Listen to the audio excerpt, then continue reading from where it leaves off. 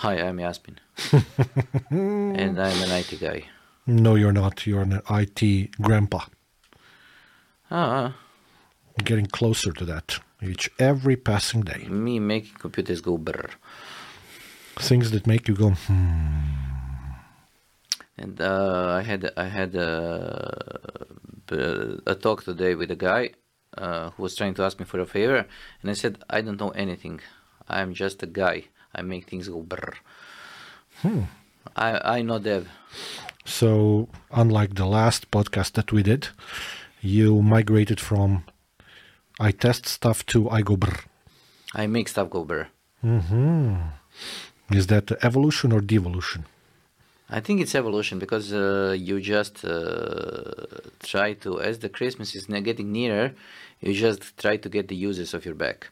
So the idea is to just make them go away and make the problems go away because the users equal problems. End users. So, level 1 support. Yes.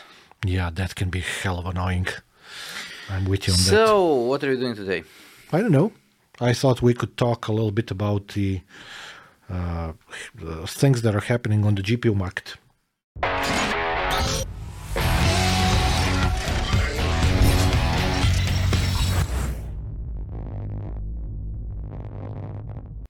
Well, things are happening on the GPU market, yes. Thankfully, the mine riggers and the miners have gone away. Cards are getting cheaper.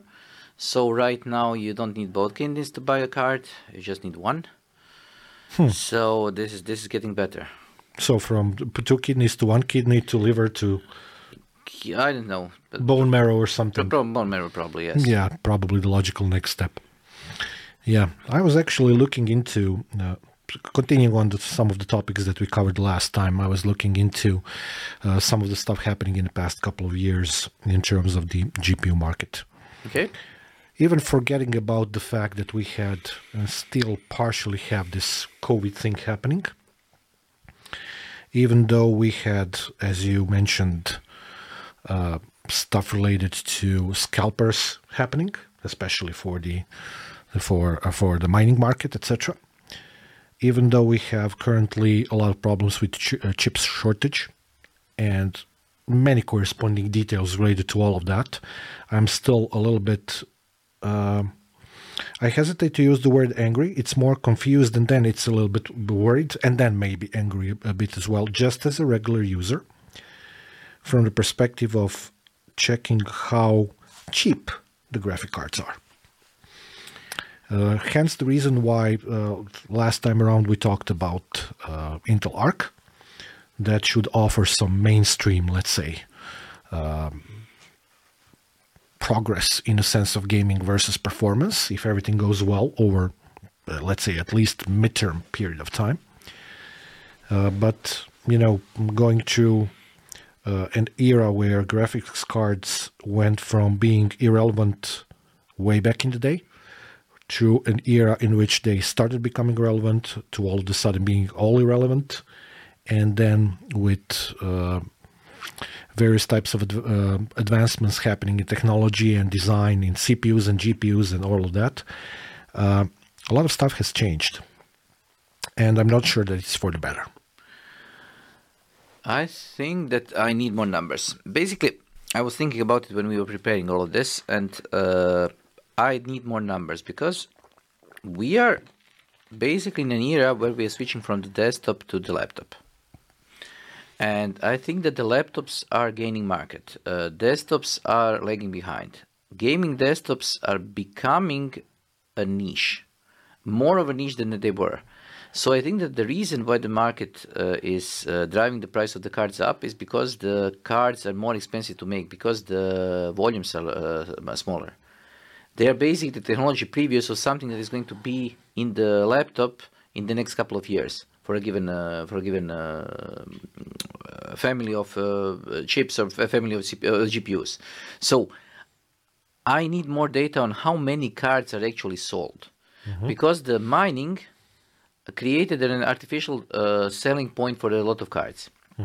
And I think that the problem is that right now both or the three of the guys who are trying to dominate the market. Let's say that Intel is trying to dominate the market.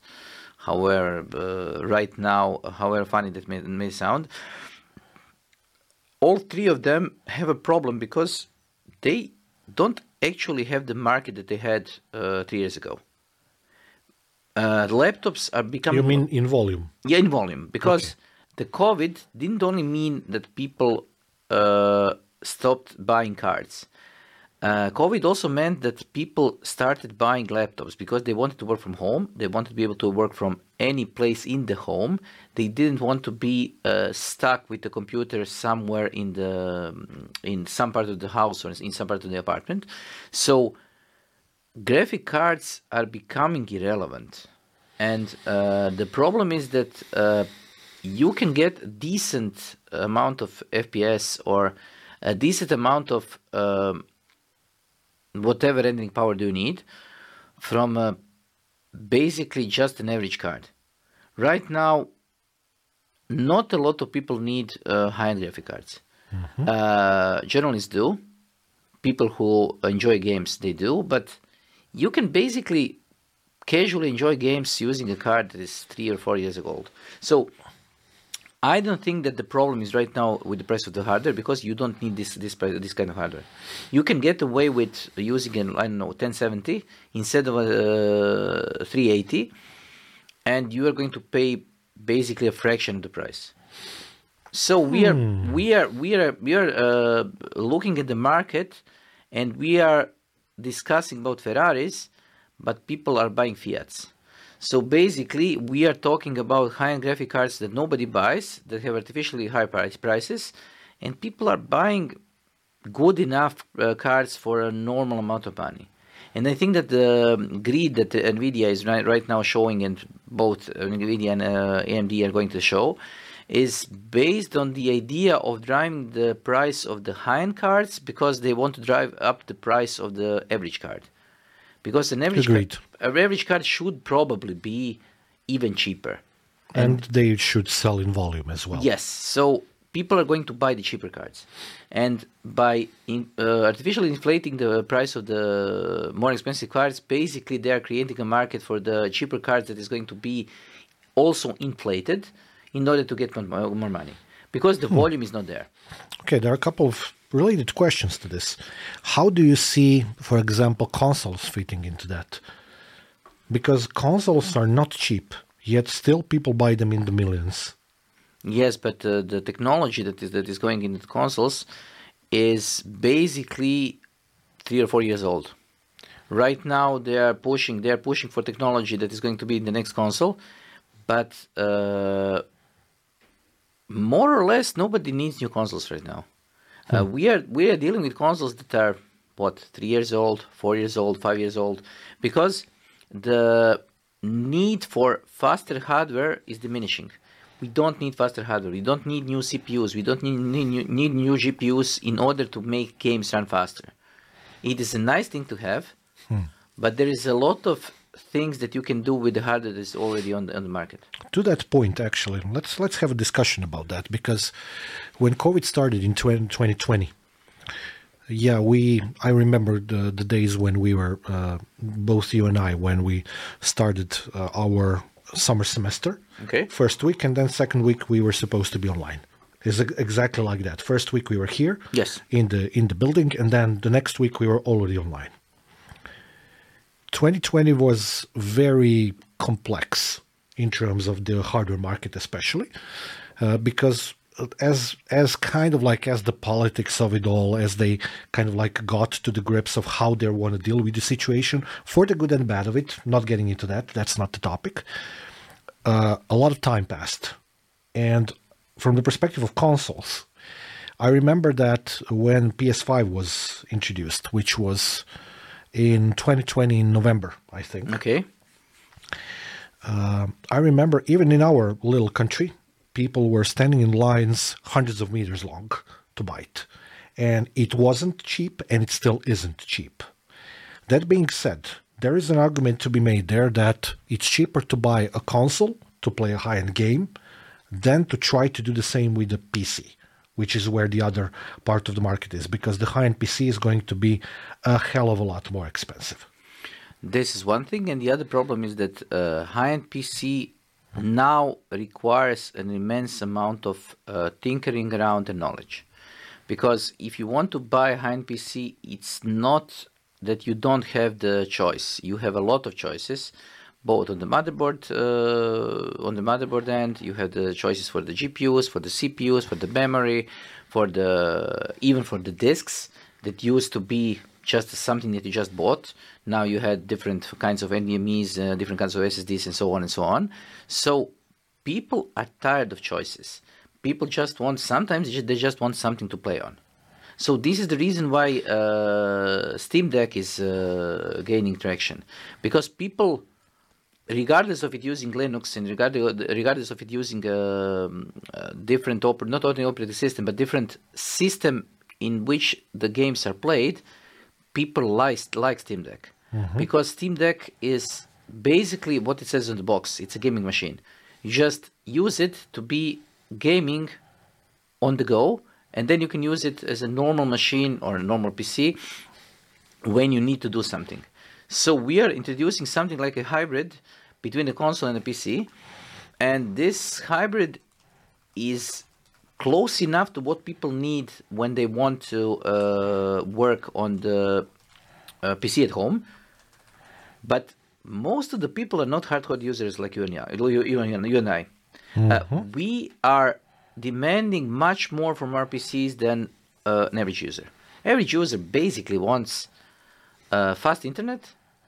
He wants or she wants some sort of ability to send and receive emails, to do some documents and to do some Excel probably, or a little bit of video, YouTube, stuff like that, yes. And then a lot of consuming of videos, a lot of consuming of podcasts, a lot of consuming of games, and Spotify, audios, yes, multimedia yes, stuff. But even Spotify is now moving away from the PC, it's moving to dedicated devices.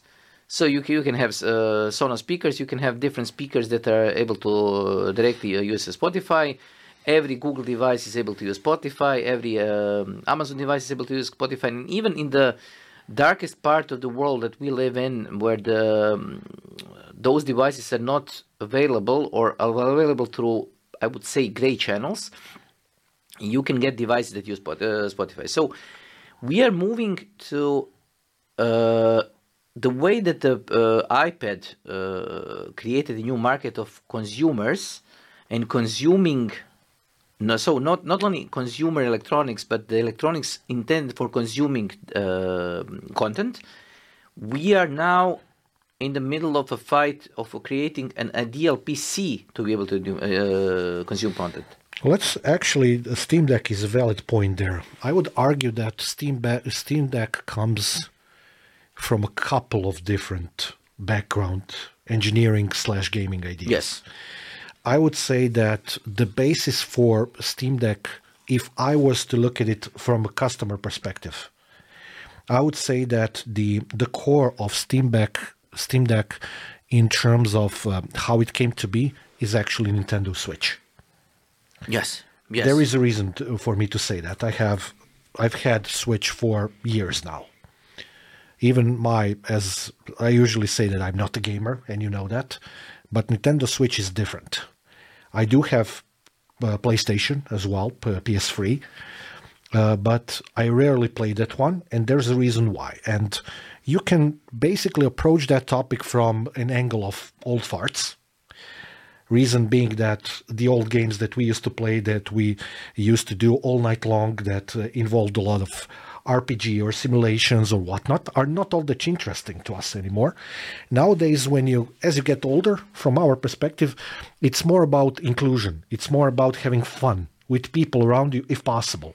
And this is where, for me, as a consumer, I'm not talking about it as an ex-journalist or a professional or something, as a purebred consumer, from that perspective, Switch is ideal, because you can have fun with 3 or 4 of your friends, invite them over, have a gaming night, and everybody is going to have a good time. You can also do that but just one more thing. Out of that, if you extract the core of that idea and apply it to a single gamer, That's what Steam Deck is. Yes, that and the other thing. The other thing is that you want to be able not only to use casual games, you also want to be able to casually game. Without any administration and all of the stuff related. I have another thing to pick. Most of the laptops right now, mid-range or high-end laptops that we have, basically even most of the laptops that are able to run Office are completely capable of running, 10-year-old games. Correct. And there is an amazing number of 10-year-old games that we are able to use and we are able to play on today's laptop. I don't know if a single person in the last 10 years said to me, we are going to create a LAN party with laptops somewhere. But when you have Switch or you have Steam Deck or you have a console, it is quite possible that people are going to invite you to a night of gaming. Exactly. It's a different culture, I'd say. Yes, it's a different culture, but it's also a different idea of gaming because people don't... No, it's not. It's actually a copy-paste of the gaming of the yesteryear, which was based around the idea of LAN party with multiple computers. It's just centered around one or a couple of computers, not many of them. But we wanted to play, and it was anything but casual. Correct. We were very competitive at it. Yes, but the problem was that if you wanted to get your 10 or 15 friends to play at your place, you basically needed to create a place for 15 computers with CRTs. You needed 4 or 5 hours to set it up. You needed 100 square meters of space. Hundreds of square meters of space. You needed UTP cables because there was no wireless. You needed to stretch those cables. You needed switches. You needed things that you weren't able to normally acquire easily because they were very expensive. Yes. And right now we are at the edge of using basically technology that is so cheap that basically what we needed to set up LAN party is the amount of money that it takes to buy a complete setup for a Steam Deck. So Steam Deck as such is cheaper than the networking stuff that we needed for a LAN party. Oh, I remember that. I remember going to a fair here in Zagreb when it used to exist and looking for an Ethernet adapter. At that point in time, it was ISA or PCI, no PCI Express. With the BNC? Yeah, with the BNC as well, so coaxial. I was looking for one of those, and I was looking for one that was PCM CIA for the laptop. I remember my father took me to that fair here locally, and he cashed out or splashed out such an enormous amount of money for that. It was like, let's say, if you did the direct conversion from that money to today, it would be something like 150 euros for the PCM CIA card. It would be close to 100 euros for the PCI card that I used, but it was in something like 1997 or 8. So taking inflation rate into consideration and everything, that's when you compare that to the average salary back then, those two cards were more than an average salary today, which is around 700 or 800 euros in our country. Yes, but we went way off the track. No, just wanted to mention that you're completely correct. Yes, I know, but we started from the graphic cards. Yeah. Right now, you can buy, 4 Steam Decks for the price of the high-end NVIDIA? Yes, roughly. So basically, not roughly. Let's say free. No. I would say it's exactly 4 because I just checked. Steam Deck is around $400.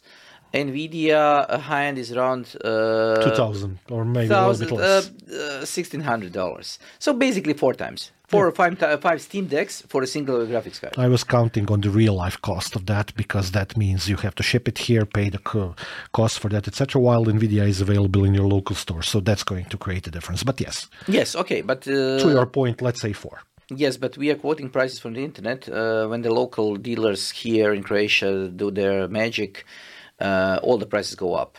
Yeah. So suddenly euro becomes 30% more valuable to them than it is actually. But okay, Steam Deck is cheap. Gaming is cheap now. People like cheap and easy. And what we are now creating is two different gaming worlds. One is based on mobile gaming, mobile casual gaming with complex games, because Steam Deck is not by any stretch of imagination a simple machine.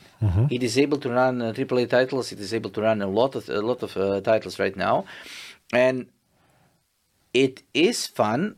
It is cheap, and I think that it is going to slowly erode the market for the consoles, because it is a console, because it's the same thing that the iPad did for the market for the PCs.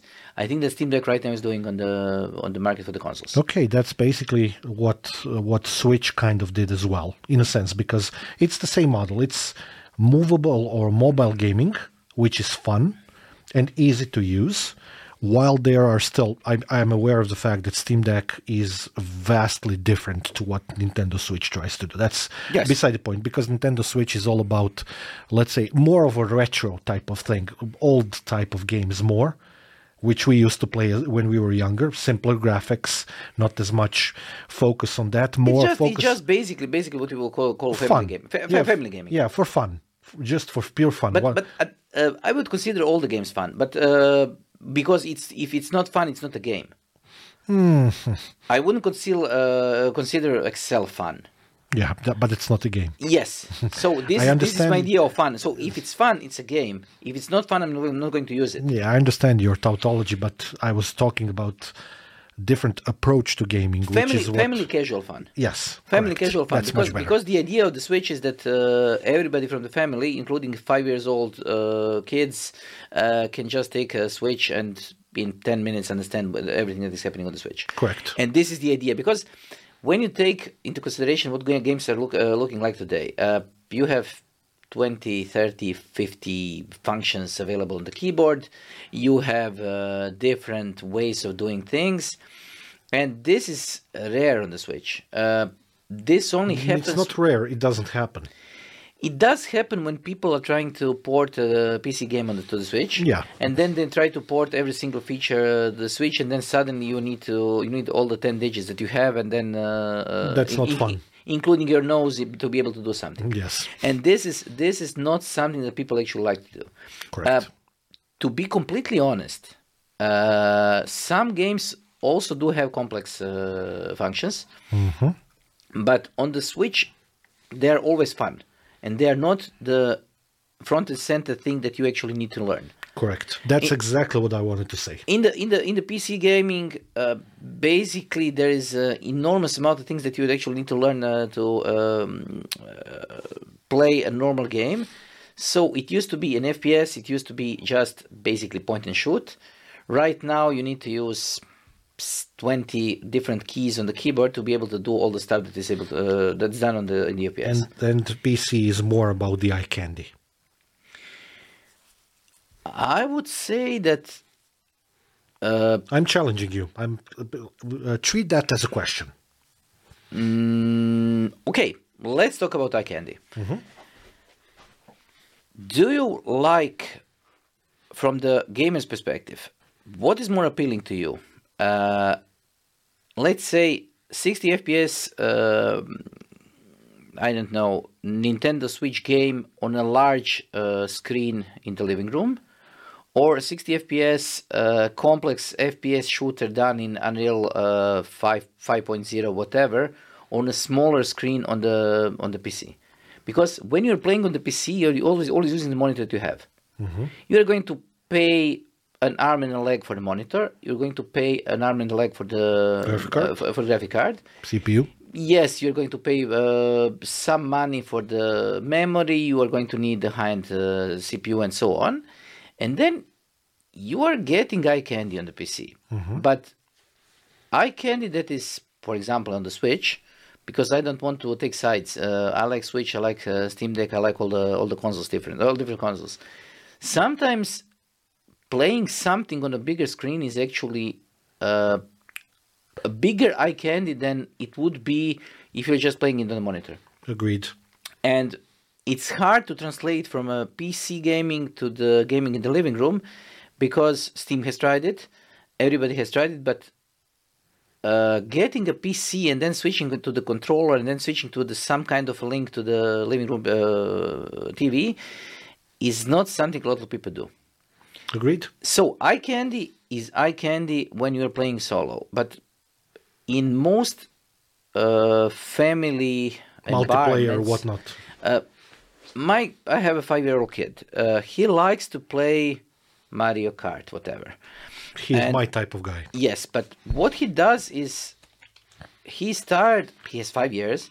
He's tired on single player game. He wants to play with me because he understands that gaming is much more fun when you're playing multiplayer. So he likes Switch because it's easy to play in the multiplayer on the Switch. We try to do it on the PC. Basically, he hates the idea of having to use the keyboard because it's complicated to him. Agreed. And it's complicated to you and me as well. Yes. So we have 3 different types of gamers. Some like playing casual games like solitaire. We have guys that are PC Master Race guys who want to create a 4,000 euro gaming PC or 5,000 euros gaming PC that is going to be exclusively used for whatever, Microsoft Simulator, whatever. Flight Simulator, yeah. Yes, and then we have guys who want to do the casual gaming with some eye candy, but always available gaming with Steam Deck or with Switch. And I think that Nintendo is doing the better job there. So, let's talk about casual gaming. And let's try to go back to where you started, because you were trying to make me say that graphic cards are getting expensive. Yes, they are. I wasn't trying to get you to say that. It's true. Yes, but nobody cares about them. Oh, yes, they do. Yes, but people who do are the same people who care about, I don't know, vegan vegetables and the aluminum paper foil being vegan. We are talking about political correctness here right now, but I'm going to get cancelled as soon as everybody hears this. But how did this become a podcast about green energy and stuff? The problem is that mainstream people are basically awful. They don't care about mainstream means right now not caring about a lot of things. This is what we are trying to change. This is the idea of change, that is the green transition and so on and so on. But right now, an average person wants to buy a cheap graphic card. They don't care about high-end graphic cards. Okay, but I have a very cool argument to be made there. Why aren't CPUs that expensive? But they are. No, they're not. I just bought, as I'm sure you know, I bought a new computer which is 3900K. Okay. That CPU, which is top of the line that exists on the market right now, was less than 500 euros. Okay, but an average person... Wait. We remember very well how it used to be with Extreme Edition processors of the high end, etc., which is what this basically is. They were 1,000 euros plus, easily. So, okay, if you go to the, let's say, AMD side of things do get a little bit more expensive. But at different processor, let's say, lines. I agree with you there. But CPUs are not on the ascending price line if you're enjoying it as much. But basically, what Intel did in the past 2 generations, since coming back to their senses and producing decent CPUs after a while, they actually crashed the prices a lot. Yes, because AMD crashed their price. They got their ass kicked by the AMD.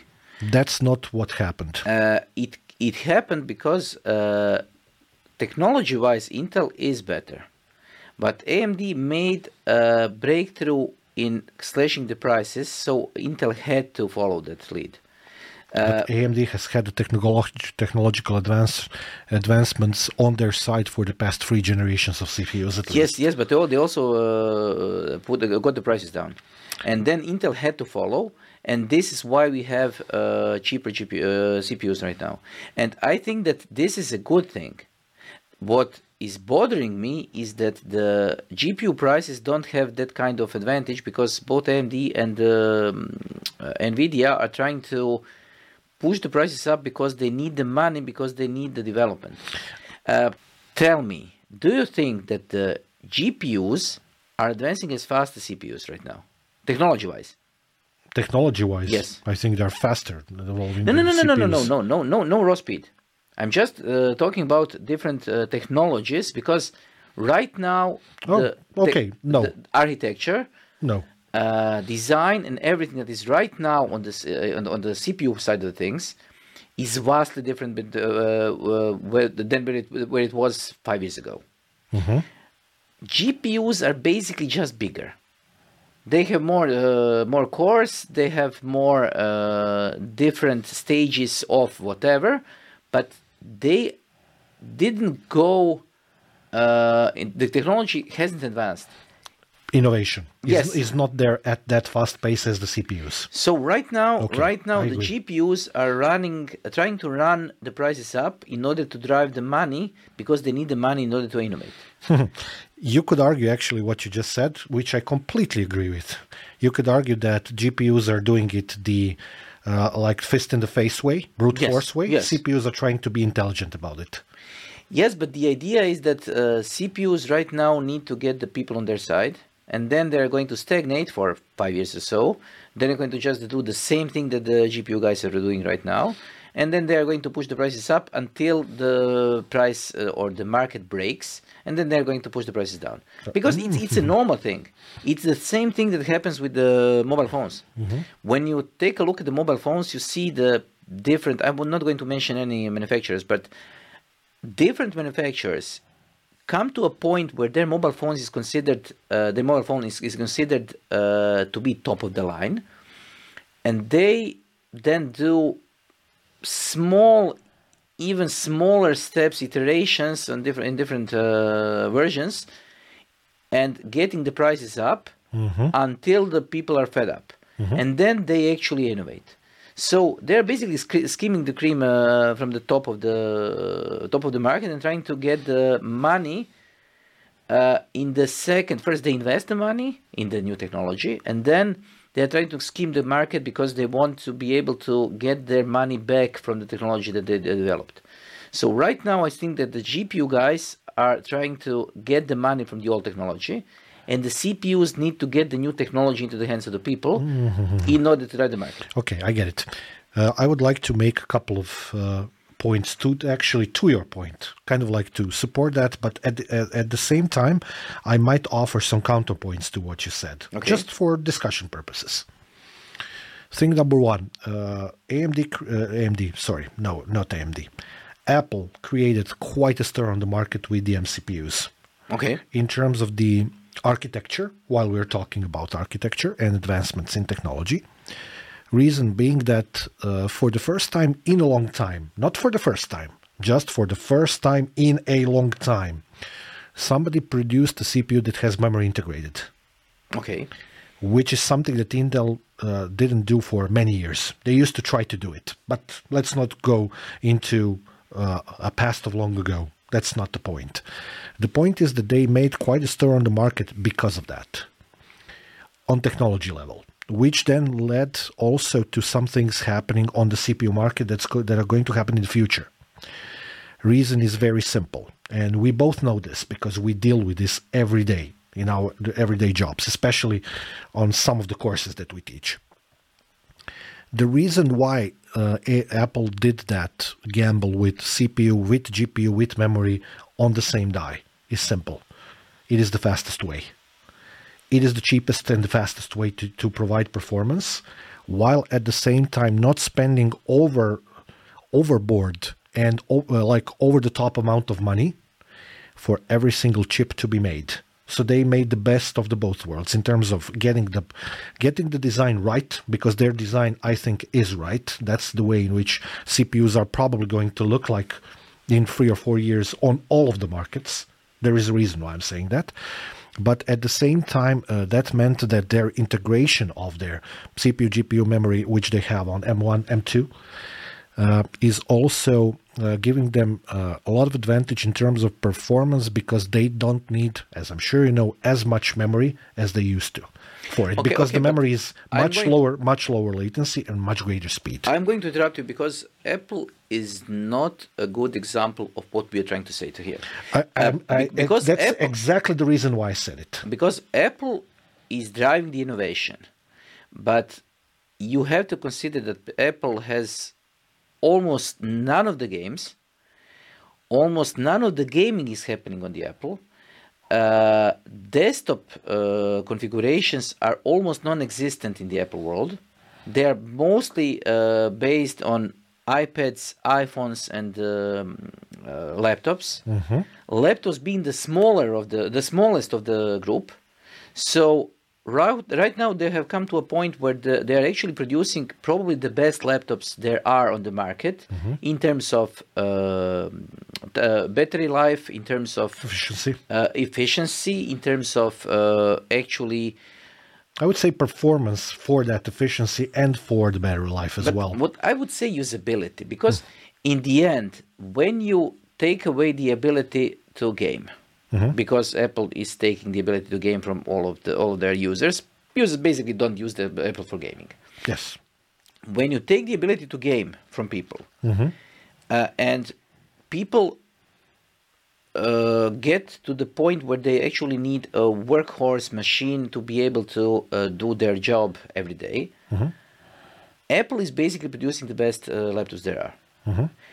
So, for a given constraint, Apple is better, mm-hmm. but the constraint is enormous because CPU-wise, AMD and Intel are trying to cover a huge market. Mm-hmm. Apple is just using a small part of the market that is almost entirely based on consumer electronics, like iPad, and they are trying to make the best of consuming content. They are trying to aim for the highest battery life, mm-hmm. so lowest consumption, and they are trying to make a chip that is going to be designed for the people who don't want to create. They are saying that they want people to create on the Apple machines. Create what? Create for the creativity, for the creative people, for the art people, and so on. I would say that M1 and M2 are way better at that than the vast majority of combinations. Yes, but the main idea is not M1 in the laptop. The main idea is M1 in the iPad or in the iPhone. I get it. So they want to get the longest battery life possible in their consumer market. They don't aim for the creativity. It used to be that people on the Apple used to be creative. Why did you buy 13-something Intel instead of a high-end Apple? I already have high-end Apple, so I don't need it, but I was aiming for the desktop PC, and reason for that's actually a very good point. That's excellent. My reason for that, as I'm sure you know, is because of the fact that laptops are so notoriously difficult nowadays to upgrade in any sense, because they're limited by ports and everything that are in them, that you cannot hook up stuff like 3 or 4 monitors to a laptop. It's difficult. I'm not saying it's impossible. It's difficult and very expensive. But for my line of work and for your line of work, having multi-monitor support is not mandatory. It's the thing that we need to have. So M1 was kind of like piece of for that. Because you could connect 1-2 monitors, that's it. Both you and I have 5 or 6. And this is why I'm saying that Apple is moving away from creation. They created a platform that is able to process the data. Mm-hmm. But acquiring data, which used to be a forte of Apple, mm-hmm. is getting more complicated. Mm-hmm. Because a lot of stuff that we have here, you can connect to a single PC. Mm-hmm. It's a big pain in the butt to connect it to a single Apple computer. Okay.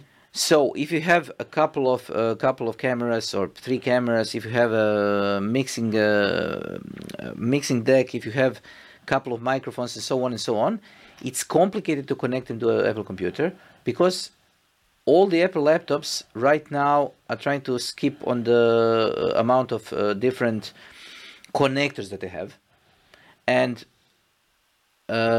people who are producing cameras, people who are producing audiovisual equipment are not helping because they want workstations that are able to connect to, I don't know, 5 USBs, 7 USBs. And workstations don't exist. And workstations don't exist on the Apple's part. So Correct. people are basically pushed to the... Stuck between the rock and the hard place. Yes, because right now, if you want to do multimedia, you need to buy a PC. And if you want to buy the PC, you are basically forced to use Windows 11.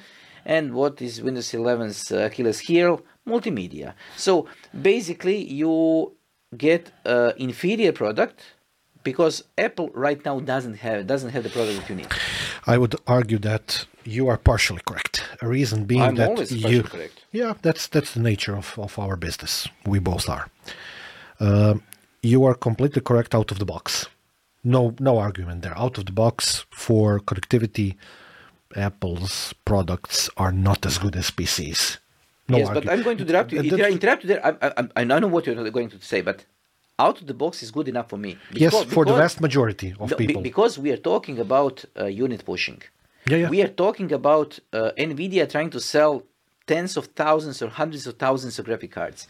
Apple trying to sell millions of phones, millions of iPads. Mm-hmm. We are not talking about carefully crafted multimedia workstations for a single use. Correct, but I would argue that people who are working in the multimedia business are still heavily using Mac for their jobs. Therefore, they are willing to make a little bit of a sacrifice to make that happen, which means all of the unpopular things. You have to buy a Thunderbolt dock.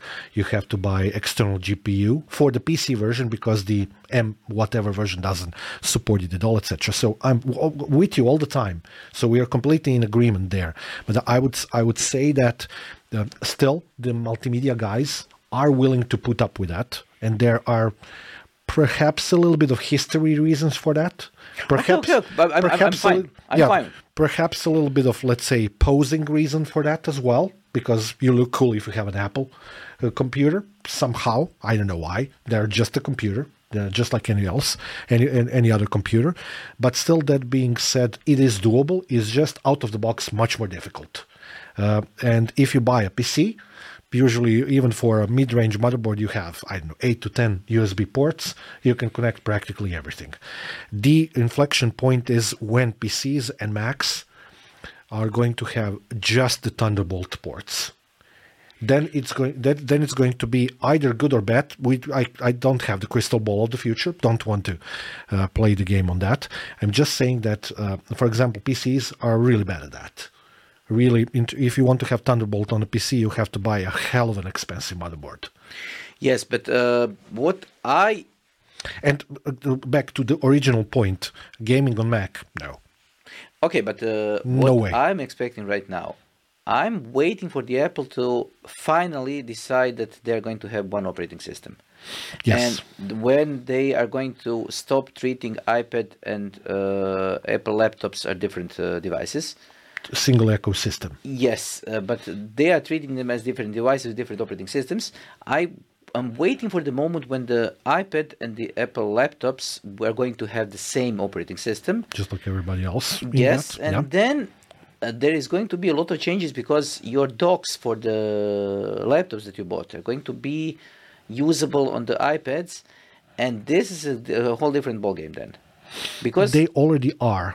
A lot of them. Yes, but the applications are not there. Yes, correct. Applications are not there right now. But Apple made one big concession in that part, actually, again, to counter your point, because you can connect a USB-C disk to an iPad, run, let's say, DaVinci Resolve on iPad, and use it as a storage device, which in past they were unwilling to do up till recently. Okay, but right now, so we are talking about a huge market, and this market is Steam Decks becoming mainstream gaming machines, or I'm using a Steam Deck as a placeholder. Mobile devices that are able to run almost all the games. Different consoles becoming gaming machines because they are in hundreds of millions. Laptops becoming a mainstream business machine. iPads and Apple's devices becoming consumer-grade content consuming machines. And where does it leave NVIDIA? NVIDIA is getting cornered in the market that is basically getting smaller and smaller. I was hoping that you're going to go that way because I wanted to talk about this one. And I have a premise for that. I have actually a little bit of a different disposition to what you're saying, but let me go there for a second. 10 plus years ago, when we were still working as godforsaken journalists, NVIDIA and Intel were holding conversations. They had conversations about Intel and NVIDIA joining forces. Okay. According to the rumor mill, the only reason why that didn't happen is because Mr. Gelsinger and Mr. Jensen couldn't agree on who's going to be the CEO. Okay. If that happened, we would be talking about a much different future right now. Hence the reason, one of the reasons, not the only one, hence the reason why NVIDIA wanted to buy ARM. Because NVIDIA does see that future. They do see the writing on the wall for what you were saying. And one of the reasons why they wanted to buy ARM is exactly that, because that would give them entry to the CPU market as well. Not only CPU market as such, it's also about licensing of the CPU market, which ARM is heavily involved with. Coincidentally, I think that I was thinking about this today. This is one of the future topics for us to cover. Licensing in IT in general, and then licensing on hardware, software level, and even moving into CPU, because Intel recently introduced licensing for their CPUs, believe it or not, for some of the features, for some of the registers. AMD bought ATI. Okay. Apple already has an integrated design. Okay. The only player who doesn't is NVIDIA. So I'm saying that's one of the reasons why they wanted to buy ARM, probably. Now, I take your point about NVIDIA being not in a happy place with this. I take that and I say, I'm with you on it. I think you're correct. But what remains to be seen is something else, because these are not the only CPU architectures on the market. Just last week, we had RISC-V conference, and Intel and NVIDIA and AMD Intel and NVIDIA already investing into RISC-V. If you remember, AMD tried to have some 10 years ago plus hybrid CPUs with ARM cores inside as well. That didn't go through very well. Whatever happened, doesn't really matter now, not to revisit the past. So my point with my metaphor about Apple doing the integrated design was that is the future for all of them. Okay, I agree. But right now, and that's one of the reasons why Intel went into ARC business, I think. One, not the biggest one, but at least a small one. But basically what you're saying is that Intel, who already had integrated graphics, is right now shifting into the market of discrete graphics at the same time when everybody else is going to the integrated graphics. Yes, because they have the power and the money to do that. For how long? I just checked. It says that GPU market has contracted by 25% year to year in the third quarter of the 2022. Can I be human for a second? Just give me a second. At the same time, CPU market shrunk, but 5%. And the desktops have grown by 10%. So basically, people are buying desktops. Not buying graphic cards. Buying CPUs. And so they're buying a lot more PCs, a lot more desktops, but they're not buying graphic cards. Okay, can I be human for a second? Yes. How about if we introduce a human concept into why Intel did this with ARC? Maybe, just maybe, they did it out of spite. To be completely honest, I'm waiting for a Tesla GPU. Because they are capable of doing it. For all of the, unresolved issues of the past with NVIDIA. Yes, I know. There is a lot of ego going on in this part of the market. So, manufacturing right now and semiconductors are basically all about egos.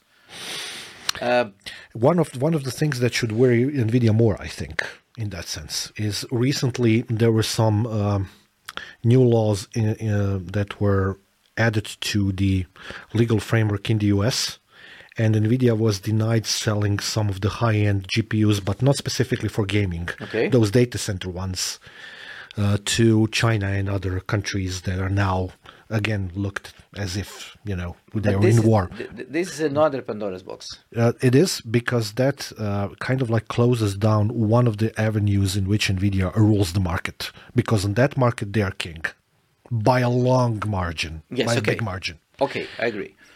Okay. But the problem is that we are probably going to need to create another entire episode on the technology war that is going on right now in the world. That's excellent topic, and I would add PCI Express to the top of that list. Yes, because right now a lot of political in the last probably 5 years or so, there were a lot of political things that influenced the semiconductor market, because it used to be that the technology was driven by technology. Basically, you had a company, whatever the company was, they were trying to do the best job they could. Politics was kept mostly out of the way, and the technology advances were left to the private capital and the private companies. Right now, politics is heavily into trying to disengage those private companies from working with each other. They are trying to influence the technologies. They're trying to influence the market share. They're trying to influence a lot of things. They are banning entire companies. They're banning entire generations of CPUs, GPUs, and so on. Memory is the next. Actually, some news happened today. They as are well. banning people from working in China in order to make the companies weaker, because they want to do the brain drain out of China, because they think that China right now has because it has the biggest concentration of people who actually into semiconductors. So there is a lot of things happening. I wouldn't say that I'm not prepared right now to talk about it, but this is a whole different Pandora's box that we need to open later. Agreed. Because there is a lot of things to talk about. Since this is supposed to be a podcast, maybe somebody can send me some short notes or some pointers into what should we talk about. In the chat box. In the chat box or whatever, or in the comments, because they're going to hate us in the comments, I know. Everybody hates those Slavs when they're talking about IT. But it's easy to do, so it's the easiest thing. But my point is, technology and the politics used to not mix. Now they're mixing heavily, and the problem is that the politics is both heavy-handed and usually completely clueless. So we are going to get a lot of problems coming from that part of the basically market situations, because the politics is going to create turmoil where the turmoil shouldn't exist. They're going to enhance the chip shortage.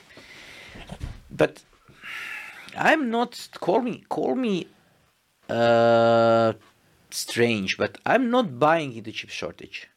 I understand. Because right now, I think that a lot of technology problems are being covered by the chip shortage.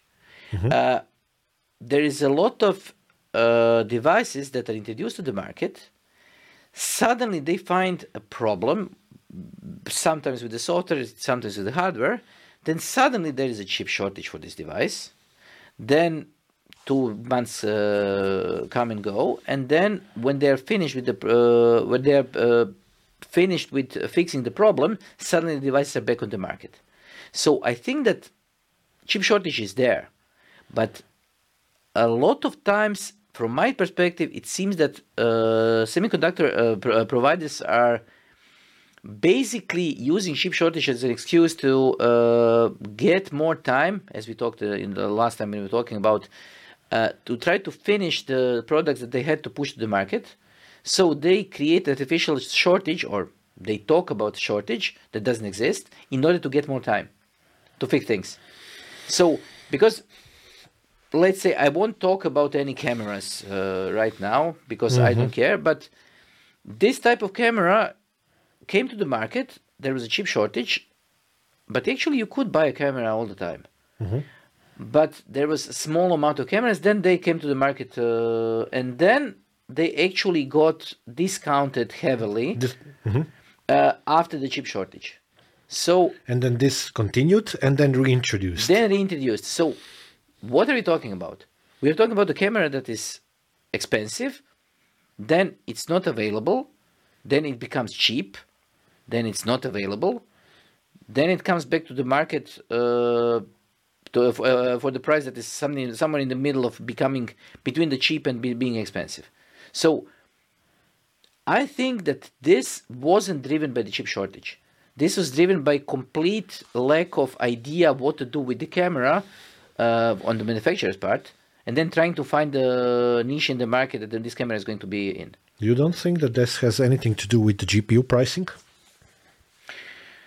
GPU pricing right now is trying to ride the wave of inflated prices that the GPU mining has created. Because they actually saw, both NVIDIA and AMD, saw that people are actually willing to pay $2,000 for a GPU card. And so they said, okay, why not? Yeah, well, let's make some money. Let's make some money. Okay, capitalist approach. But I'm completely for it. I'm completely for it because they are trying to keep the market. Okay, unlike what I was saying the last time around in last episode, where I was playing devil's advocate for the capitalistic market, this time I'm going to say something completely different, which is much more aligned with what I actually think, which would be I'm all for the market and the capital and all of that, but up to a point. I think that point, from my perspective as a user now, as a buyer, is actually something that's way surpassed. That's one thing. Then the second thing, you know that from our internal jokes in the office that we work in, you guys made fun of me for buying a new computer without the new graphics card numerous times, and hence the reason why. Because I can afford it, I could afford it, but I am not giving $2,000 for any card unless it does everything that I want to, plus 100% more, plus makes coffee for all of us, plus gives you a back massage when you need to. Yes, but you know what I'm saying. I do hope that both NVIDIA and AMD are going to use this money that they get from this generation of graphic cards to actually do some technology-related development. Because let's just switch to a different topic and say that from my perspective, the latest generations of graphic cards are basically lazily designed. They take enormous amount of space in the PC. They are 3 units high. Mm-hmm. They need holding sticks. They need enormous amount of power. They catch fire because of the aforementioned amount of power. They use holding sticks. Let me reiterate again. Mm-hmm, because they're too heavy. Yes. And this was something that was last seen in the IBM XT with the full-size cards that had to hard have, drives. No. They had the slot for to hold the actually full-size card. So we are moving 30, 40 years in the back into the past in order to accommodate a graphic card that should be technologically advanced. Right now, I think that they're brute forcing their way into the market, and I'm hoping that the money that they get is going to get wasted on the technology. So it's like reverse Back to the Future. Yes, sort of, kind of. But I don't care. I don't care if what they do, if they use it, or the money they get, if they use the money to create another set of new technologically advanced cards. Right now, they are just evolving. They are not creating revolutionary new cards. Intel has created some sort of revolution. AMD has created some sort of revolution. Different kinds of revolution because they are right now going into different paths, AMD and Intel. But CPUs, as we said, are innovating. GPUs are not. I want to see innovation on that part. Is there a point to what we did today? No, that's exactly what I started with. I distinctly knew that there will be no point to be made this time. Unlike the last time in which you made the point AI bad, and I made the point AI not necessarily bad.